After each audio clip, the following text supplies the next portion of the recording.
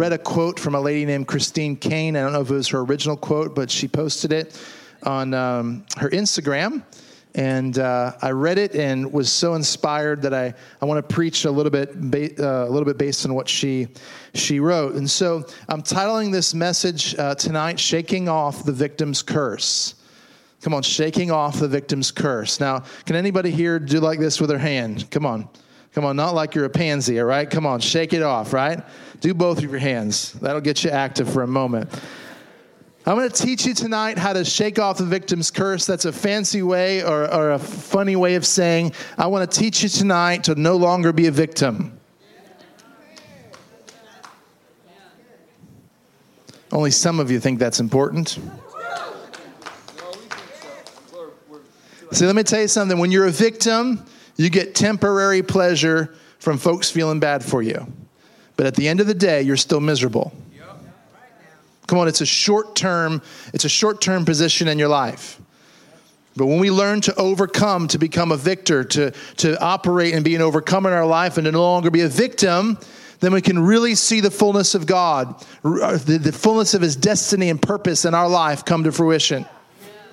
You can step out of being a victim in your life. Now, I wrote this down, and this is original, unless God gave this to somebody else.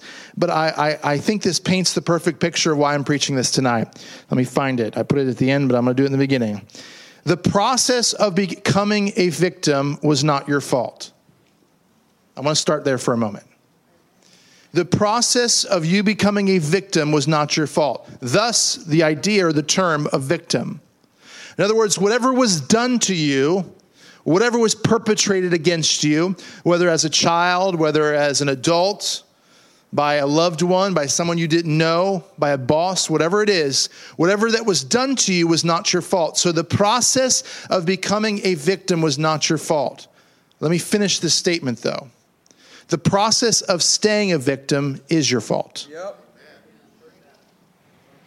I'm just going to say this 300 times, and then we're going to go home.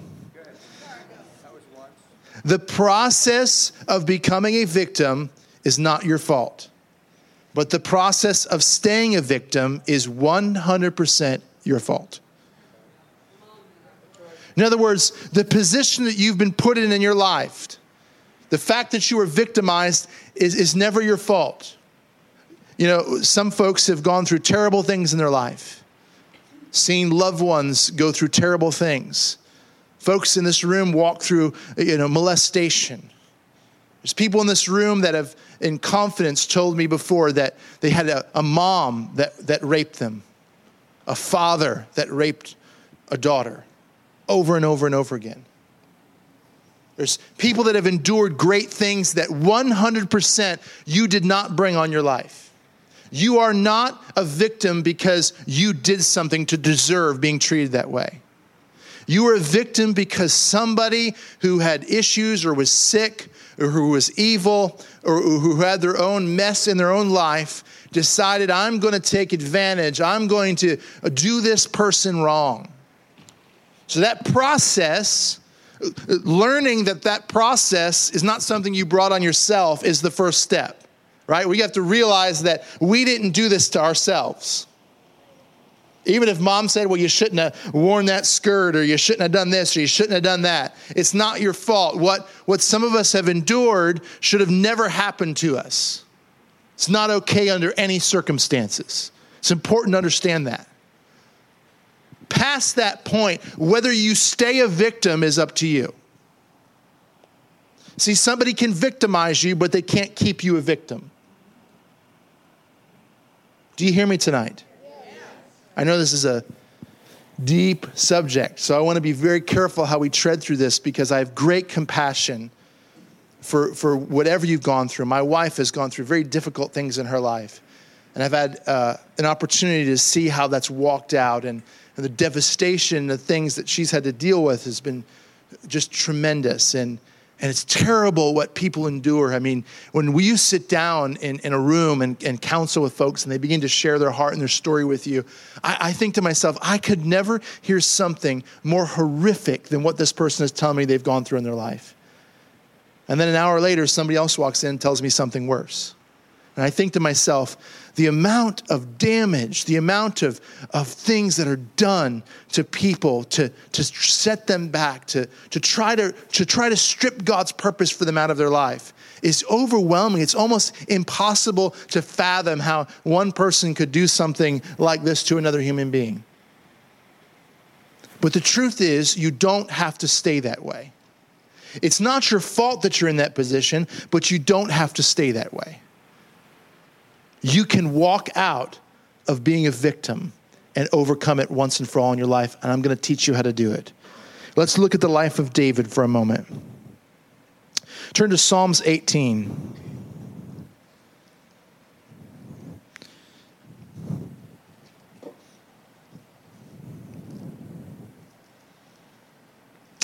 I hope you're quiet tonight because you're thinking about this, not because you're like, oh, here we go. Psalms 18, we're going to start in verse 1. David is a victim in this case. He says, I love you, Lord, my strength. The Lord is my rock, my deliverer. My God is my rock in whom I take refuge, my shield and the horn of my salvation, my stronghold. I called to the Lord who is worthy of praise. I've been saved from my enemies, but the cords of death entangled me. The torrents of destruction overwhelmed me.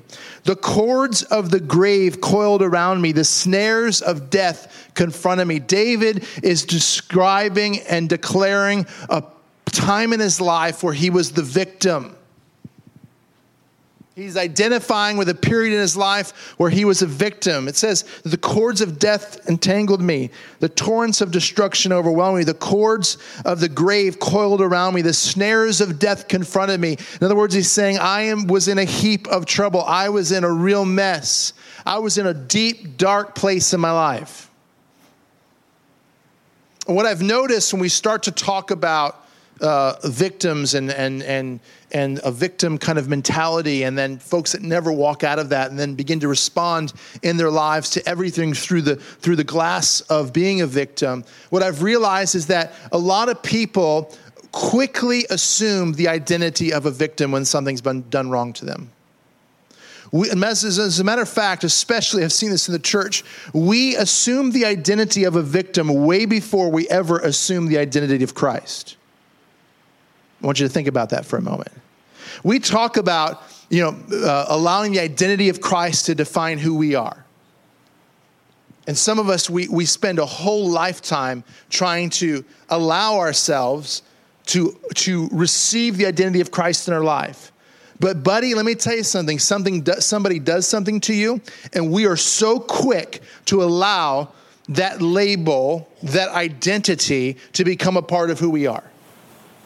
Some of us grab a hold of it so fast. The person isn't even finished stealing from you or talking about you or messing you over in one way or another. They're not even finished. They're not even completed with making you a victim. And we've already assumed the identity of the victim. I'm getting a lot of blank stares, which I hope means you're right, Pastor Dan. I don't even see anyone going like this, like not even a small one, like.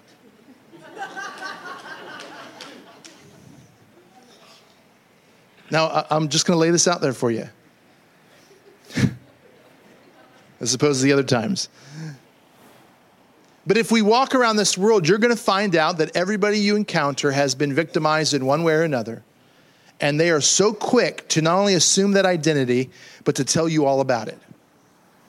I was at a friend's house on Monday for Canadian Thanksgiving, a couple that goes to this church. They're Canadian. They wanted to have Canadian Thanksgiving. I was like turkey, stuffing, mashed potatoes, etc. I'm there. Not Canadian, but I will be for one night, all right? So I went over there for Canadian Thanksgiving. They were telling me about the neighbor across the street. And she gets people to do things for her because she tells them what a victim she is. And so she's begun to learn to use this to her advantage. Right? And this is not stuff that happened to her like yesterday. This is stuff that happened 20 years ago. She's still using it to manipulate people and do anything. So this couple's son is an electrician. And so she had some electrical problems. So he went over there and she said, can you give me the friends and discount rate or the friends and family discount? And the boy's like, well, I don't know. She's like, well, have I ever told you that, my husband left me? I got cancer. I beat it. My son is lazy and does nothing. I can't get him to get a job, won't leave the house. My sister, she doesn't talk to me anymore. Can't imagine why. And I can't even remember them all. I should have wrote them down, but they told me like there's 9 things that she just spits out like this. Because what she's saying is, I'm a victim, I'm a victim, I'm a victim, I'm a victim, I'm a victim, I'm a victim. Help me. I feel helpless, I need help, and I'm a victim. And I've become so comfortable in this identity as a victim. I'm so comfortable here because people feel bad for me and people do things for me, but I'm miserable inside and I just don't know what to do. I'm a victim and this is my identity and this is who I am. So David says, listen, I was in a mess here. I was a real victim. I had the cords of death entangled around me. I was a real victim. But David didn't leave it there. That's the important thing. David did not just take on the identity of a victim after he was victimized in this particular case. He didn't just receive that identity and then go, okay, I'm going to live this way the rest of my life. But if you continue on in verse 6, he says, in my distress, in my period of victimization, in the place of darkness in my life, he says, I called to the Lord and I cried to my God for help. I called to the Lord and I cried to my God for help. He says, I admitted that I was in distress. I admitted that I was weak. I admitted that I was in a place of great weakness in my life. And I called to the Lord and I cried to God for help. To my God for help. Now I want to point this out to you for a moment. David's, the key that David has here, you think, well, it's the fact that he called on the Lord. That's part of it. That's part of it. That's an obvious part. But the real key to this is the fact that David was willing to admit that he was in distress. It was David's weakness here. It was his vulnerability of weakness that positioned him to really cry out to God. Now, what does that mean for you and I today, 2015?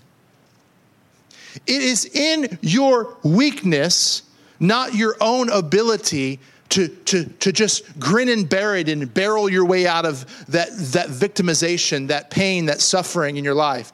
It's in your admittance of weakness that God can become strong in your life. Now, I want to read this scripture to you.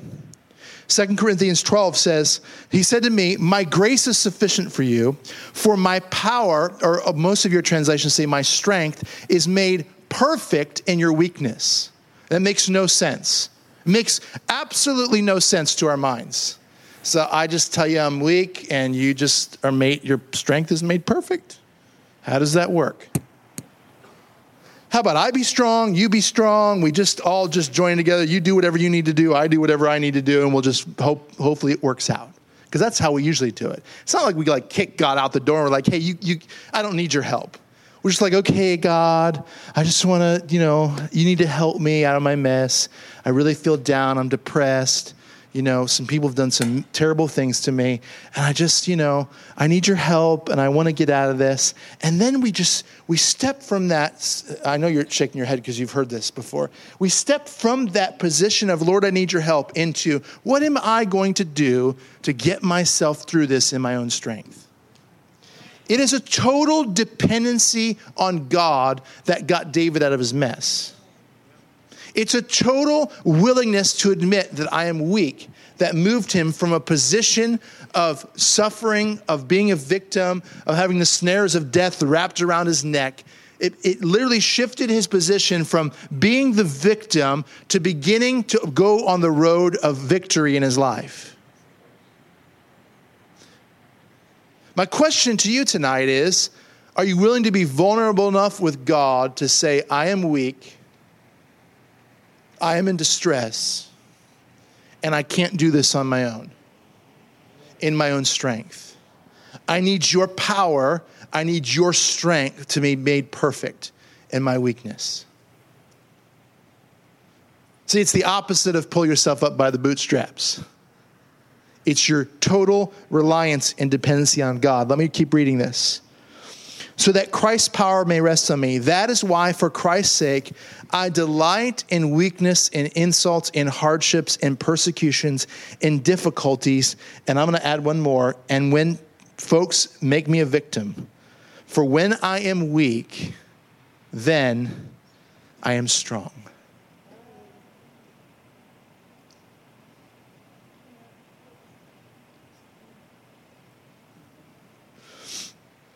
So I confess my weakness so that I will possess his strength. I'm vulnerable with the position that I'm in my life so that I can possess his strength. Now, I know Dr. Julie here, I'm not going to blow you up here for a moment, but I know she does a ton of counseling with folks that have been through stuff. And I bet you if you sat down with Dr. Julie and say, what's the number one thing that prevents folks from walking out of that place, that victim's curse that so many of us live under? And she'd probably tell you it's an unwillingness for people to be honest with where they're at and what they've actually are dealing with and going through. It's trying to strip folks down to being willing to admit the weakness in their life and to get them to stop thinking about how they're going to crawl themselves out of the hole. I'm not going to look at Dr. Julie because if it's not true, I don't want to know that. Just nod your head one way or another. She says yes. It's because we're taught, we're brought up, it's in our DNA, it's in the strands of our muscle fabric or whatever it is. We are designed to never admit that we're weak. Weakness is a sign of failure. That's what we're taught as children. If you're weak, if you're vulnerable, if you admit that you can't do something, you're a loser. Or as Donald Trump says, a loser. I heard he was tweeting last night during the Democrat debate. So I went back and looked at his tweets, and what's weird is I was actually reading the tweets with his accent in my mind. So he's like, these candidates are losers. Is this the best the Democratic Party has? A bunch of losers. CNN's a loser. Anderson Cooper's a loser. Hey, whatever. But we're taught that if you're weak, you're a loser. We're taught that if you're weak, you're a failure. We're taught that if you're vulnerable, something's wrong with you. But the reality is the only way to walk out of being a victim in our life, the only way for his strength to be made perfect is for us to admit that we're weak. Now, I don't expect you to run around the church when I say it's time for everyone to admit they're weak. Aren't you excited about that? Oh, I realize that, but I want you to get it because this will change your life. We're going to continue on. After that confession that I'm weak, David does something here. If you keep reading in verse 6, he doesn't just say, in my distress, I called to the Lord, I cried to my God for help. He says this, for his temple he heard my voice, and my cry came before him into his ears. The earth trembled and quaked, and the foundation of the mountain shook. They trembled because he was angry. So go back to verse 6 for a moment. My distress, I called to the Lord. I cried to God for help. From his temple, he heard my voice. My cry came before him into his ears. David was persistent with his cry. David was persistent that wherever God was, he's going to hear me. I'm going to tell him, I am weak. I need you. I'm in distress, and I need you. David's lifestyle during this period in his life was a lifestyle of constant intercession to the Father. It was like the pesky child that never says, when are we almost there yet? Are we there yet? Are we there yet? Are we there yet? Are we there yet? David was like, hey, I'm in distress, and I need you, God. I cry out to you. Crying out to God is not like, hey, I need you. And then it's like a constant position of reliance on God. And I actually wrote this down here. You know, pursuit of God is the greatest indicator of dependency. So think about that for a moment. Your willingness to pursue something is a great indicator to all of us of whether or not you're dependent on it. Let me point this out to you for a moment.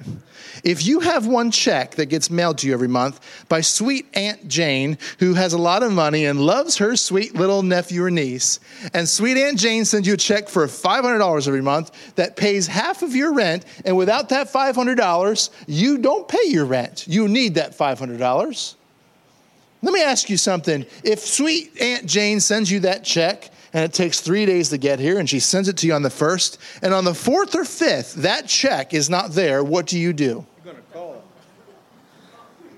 You're going to act like you love sweet Aunt Jane for just a moment. You're going to call her on the phone and say, sweet Aunt Jane, I love you so much. Did you write that check? Not because that's the only reason I'm calling you, but I just want to make sure it didn't get lost in the mail. I'm just concerned about you. Did you write that check? Now, if sweet Aunt Jane doesn't pick up that phone,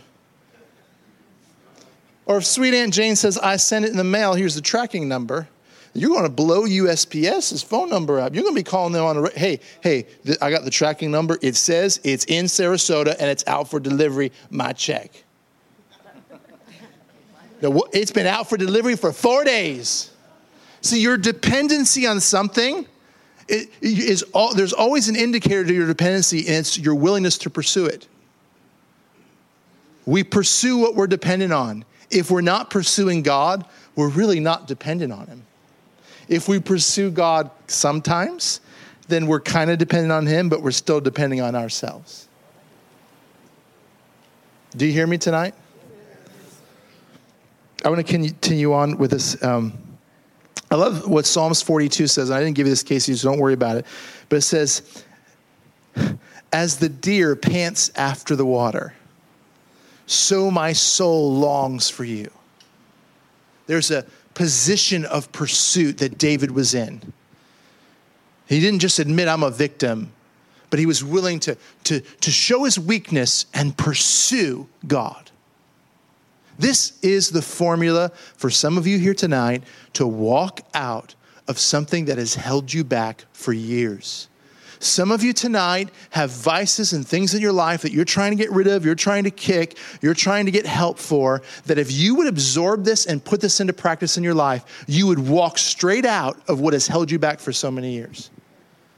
This is the greatest prescription that you can ever have. An understanding that, hey, I'm a victim, but I am weak. His strength is made perfect in my weakness. And I'm going to pursue him till he hears my cry and his strength rescues me out of my situation. I want to read this to you. This is how in pursuit David was. If you keep reading down in the chapter, verse 17, he says, he rescued me from my powerful enemy, from my foes who were strong for me. They confronted me in the day of my disaster, but the Lord was my support.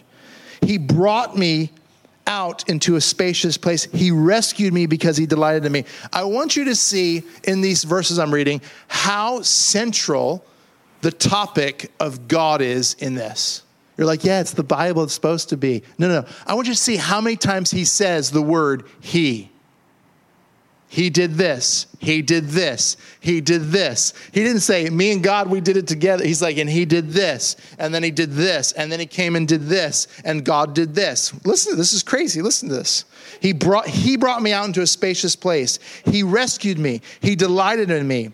With your help, I can advance against a troop. With my God, I can scale a wall. Verse 32, it is God who arms me with strength and keeps my way secure. Verse 35, you make your saving help my shield. Your right hand sustains me. Your help has made me great. You provide a broad path for my feet so that my ankles do not give way. I pursued my enemies and I overtook them. I did not turn back till they were destroyed. I crushed them so that they could not rise. They fell beneath my feet. You armed me with strength for battle. You humbled my adversaries before me. He gives 100% credit to the God that he pursued, the God that he admitted, I'm weak and your strength is made perfect in my weakness. The God that he relied on to get him out of this situation. He's recounting, he's telling again what happened. He said, I was ensnared. I was facing the snares of death. And he ends the chapter with this, or doesn't end it, but here towards the end, he says, I pursued my enemies and overtook them. I didn't turn back till they were destroyed. I crushed them so they could not rise. In other words, I overcame what had held me back for so many years. I crushed them so bad, I overcame that they could never come back to rise again in my life. Now, I'm just going to get real for a moment. Real for some of us here tonight have so struggled with things in our life, and it's been a little bit step forward and a little step back and a little step forward. And I'm really trying hard, and I'm doing it for me, Ma, and then I take a step back, and then someone's like, you can't do it for me, Ma, you got to do it for yourself. And then I say, I'm going to do it for myself. So I take 4 steps forward because I'm doing it for myself, and I got high self-esteem now. And then I get knocked back a couple steps, and then I take it up. And it's like, you look drunk, first of all. And it's a couple steps forward, a couple steps back. And God, please, just let me take 1 step forward. And then I can, okay, I got it now. And then boom, I get knocked back. And then, oh, please, God, I'm sorry. And then it's just this wrestling match. It's just wrestling back and forth, back and forth, back and forth. I believe it's time for the Church of Jesus Christ to so overtake the enemies in our life, to so crush the things that have held us back in our life that they can never, ever rise again. I'm talking about, you ever seen like somebody that really hates roaches? And when they kill that roach, it's not just a normal, like, okay, it's dead, smash, that's it. It's like they got the can of whatever, and they get the Windex out, and they got the poison spray, and they're smashing it, and then they take like a newspaper and hit it a couple times, and then they flush it down the toilet. They drown the thing after they've killed it 3 different ways. Like that is what God wants to do to whatever has held you back in your life. Like overboard. Like God, you went overboard here. I have so stepped out of this place of victimization in my life that I can't even remember what it was like to think that way. That's how much God wants to bring you out of it. You have armed me with strength for battle, and you have humbled my adversaries before me. You've taken the adversaries that have risen up against me, and you've made them bow their face before me. This is what it looks like. Hey, if you feel like, I've stepped out of this place of victimization, but you haven't seen this type of victory in your life, I'm telling you there's more. God does not want you with 3 feet over, 2 feet to this side and 3 feet to this side. He doesn't want you with 1 foot over here and 1 foot over here. He doesn't want you just barely hanging on to your sobriety. He doesn't want you just to barely hang on to your marriage. He doesn't want you just to barely hang on to your children and their salvation. He wants you to overcome and allow the adversaries that have come up against you to never rise up again.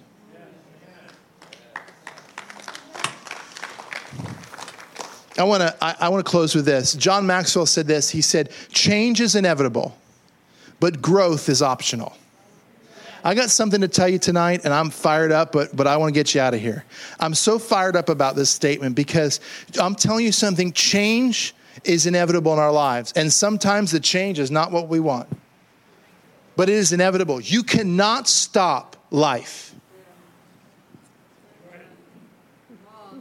Some of us have tried to stop life. You can't do it. Life is coming.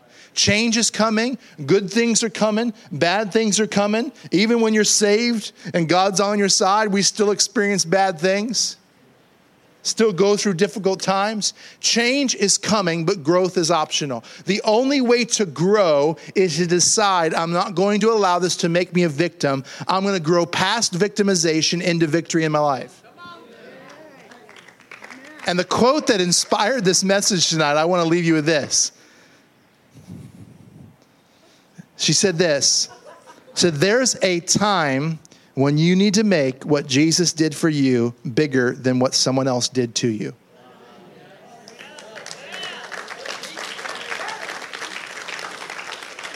I'm going to say that again. For those of you that clap like you were watching Tiger Woods hit a golf ball. There comes a time when you need to make bigger in your life what Jesus did for you than when someone else did to you. There you go. That was more of a Kobe Bryant clap, okay? In other words, What Jesus has done for you on behalf of you, because he's inspired and moved by his compassion and his love and his affection for you, is so much bigger and so much greater than anything anyone can do to you. The plan of God for your life is so powerful, has so much strength and power behind it, that it cannot be stopped by what somebody did to you unless you decide to stay a victim. And the reason I title this Shaking Off the Victim's Curse, because we've got to shake ourselves from being the victim. Yeah.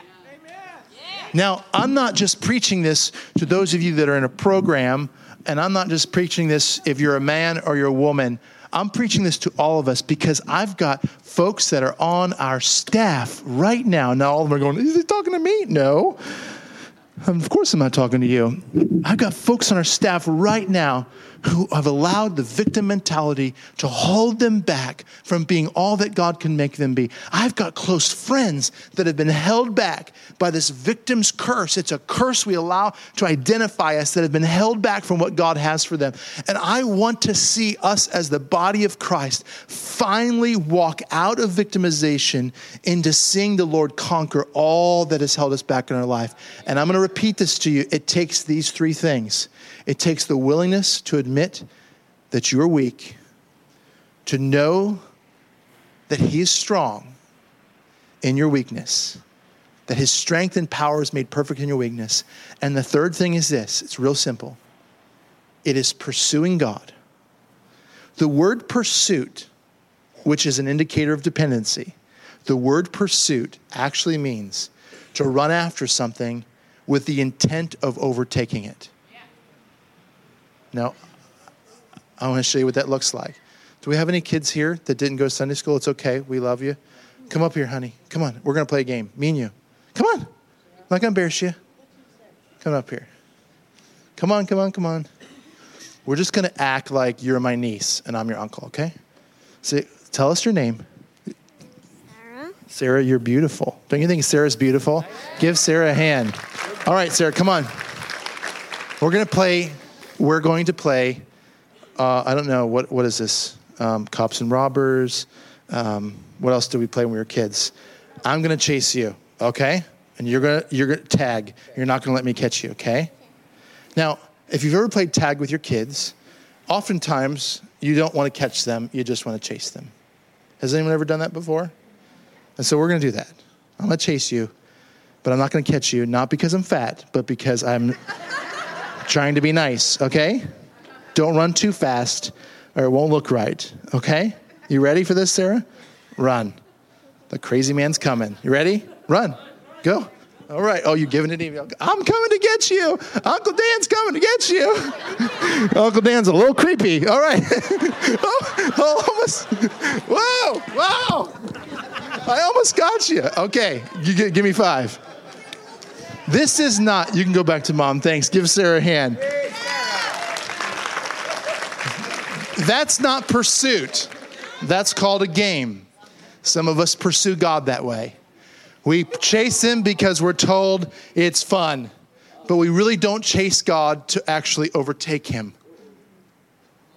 It's time that we pursue God. We run after him with the intent of overtaking him, with the intent of actually catching him. You get the difference? It's a different mentality in our heads. Stand to your feet. Hallelujah.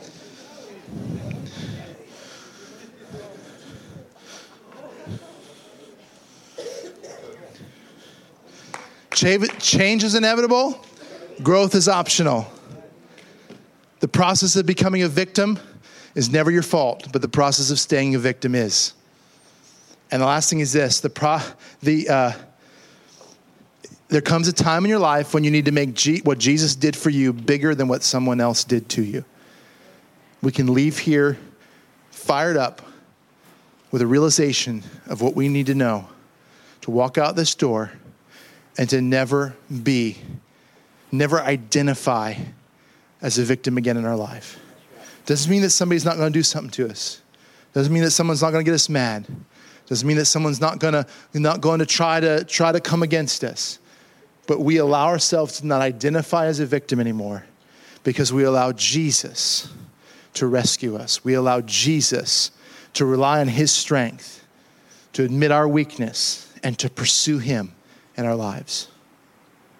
Father, we thank you. Let's bow our heads. Lord, we thank you tonight, Lord, for such clear instruction from the Word of God in David's life of what it looks like with your pattern, with your prescription for the victim's curse that so many of us have labored under in our lives. Tonight, we determine in our hearts to leave this building no longer victims. God, no longer people that are held back, but victorious. God, we want to leave here that we would overtake and see our adversaries so crushed to the ground that they would never rise up against us again. And so, Lord, we leave this building tonight with a hope, knowing that you don't just, Father, you don't just love us like crazy, but God, you want to see us overcome and overtake anything in our life that would stop us from fulfilling the calling that you've placed on each and every one of our lives. Lord, we exalt what you've done for us over anything that anyone else has done to us. And Lord, we no longer identify or see ourselves as the victim. But God, we walk out of here, we leave this building tonight knowing that we have overcome. In Jesus' name. And everyone says, Amen. God bless you.